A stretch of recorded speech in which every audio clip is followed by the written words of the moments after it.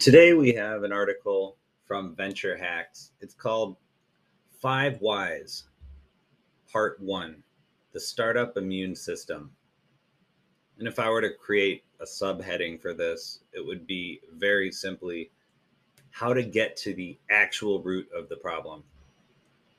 Here we go. Summary.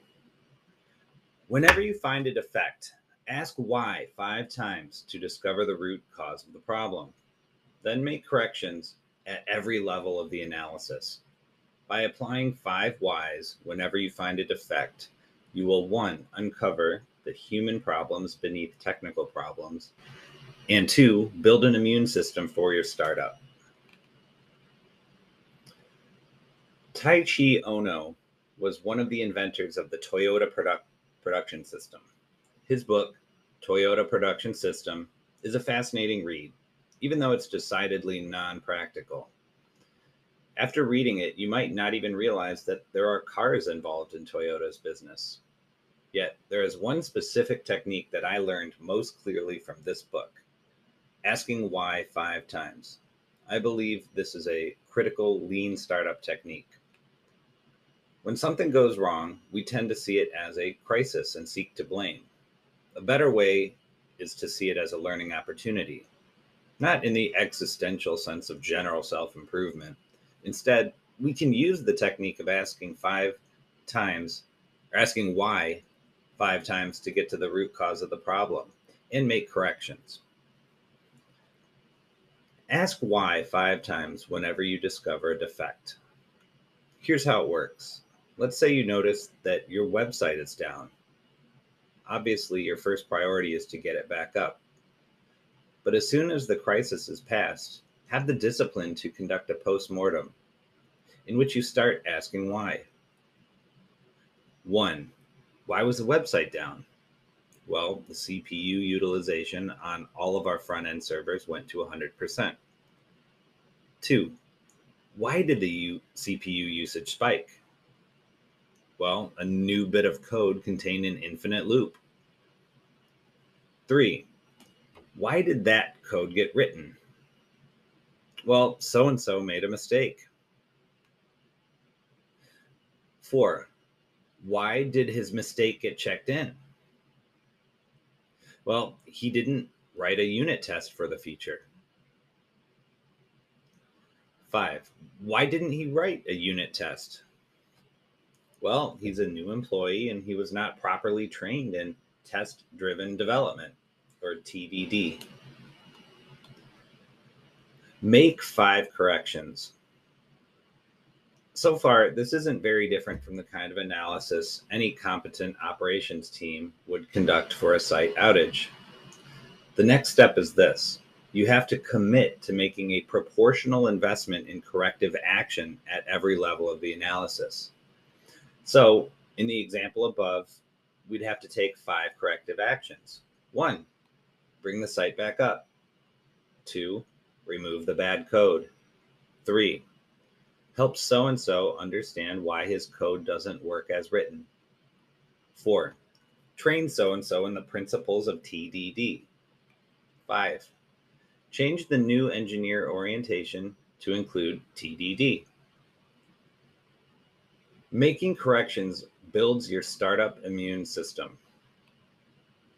I've come to believe that this technique should be used for all kinds of defects, not just site outages.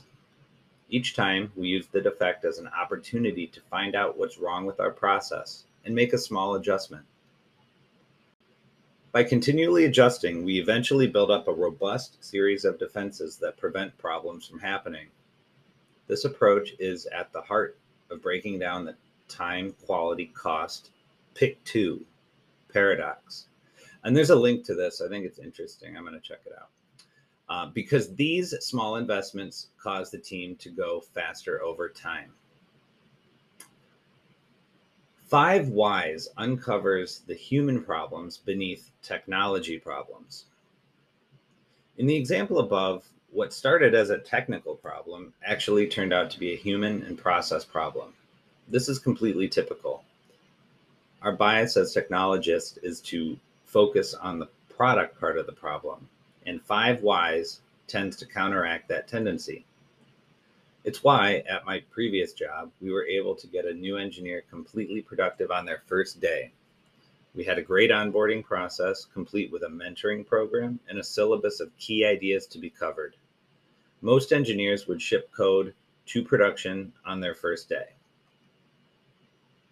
Make your corrections proportional to the cost of the defect. We didn't start with a great program like that, nor did we spend a lot of time all at once investing in it. Instead, 5 whys kept leading to problems caused by an improperly trained new employee. And we'd make a small adjustment. Before we knew it, we stopped having these kinds of problems altogether.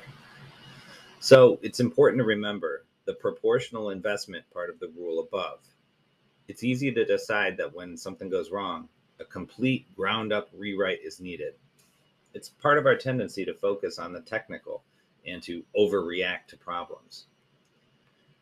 If you have a severe problem like a site outage that costs your company tons of money or causes lots of person hours of debugging, go ahead and allocate about that same number of person hours or dollars to the solution.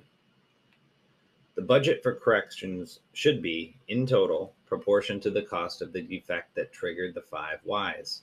So if the site was down and 5 people burned a whole day on it, maybe 5 man hours of fixing is appropriate. But if the problem costs 3 customers 25 cents each, maybe only a few hours is appropriate. But always have a maximum and always have a minimum. For small problems, just move the ball forward a little bit. Don't overinvest. If the problem recurs, 5 whys will give you a little more budget to move the ball forward some more. You can keep your cool because 5 whys will be there if the problem recurs. Then there's a part 2. I won't read that today. If you all are interested, go ahead and click the link in the show notes and follow the link at the bottom of the article to part 2. But I hope you got a little bit something out of that. I think there's a little something for everybody in here. Hope you all have a wonderful day. Thanks for listening.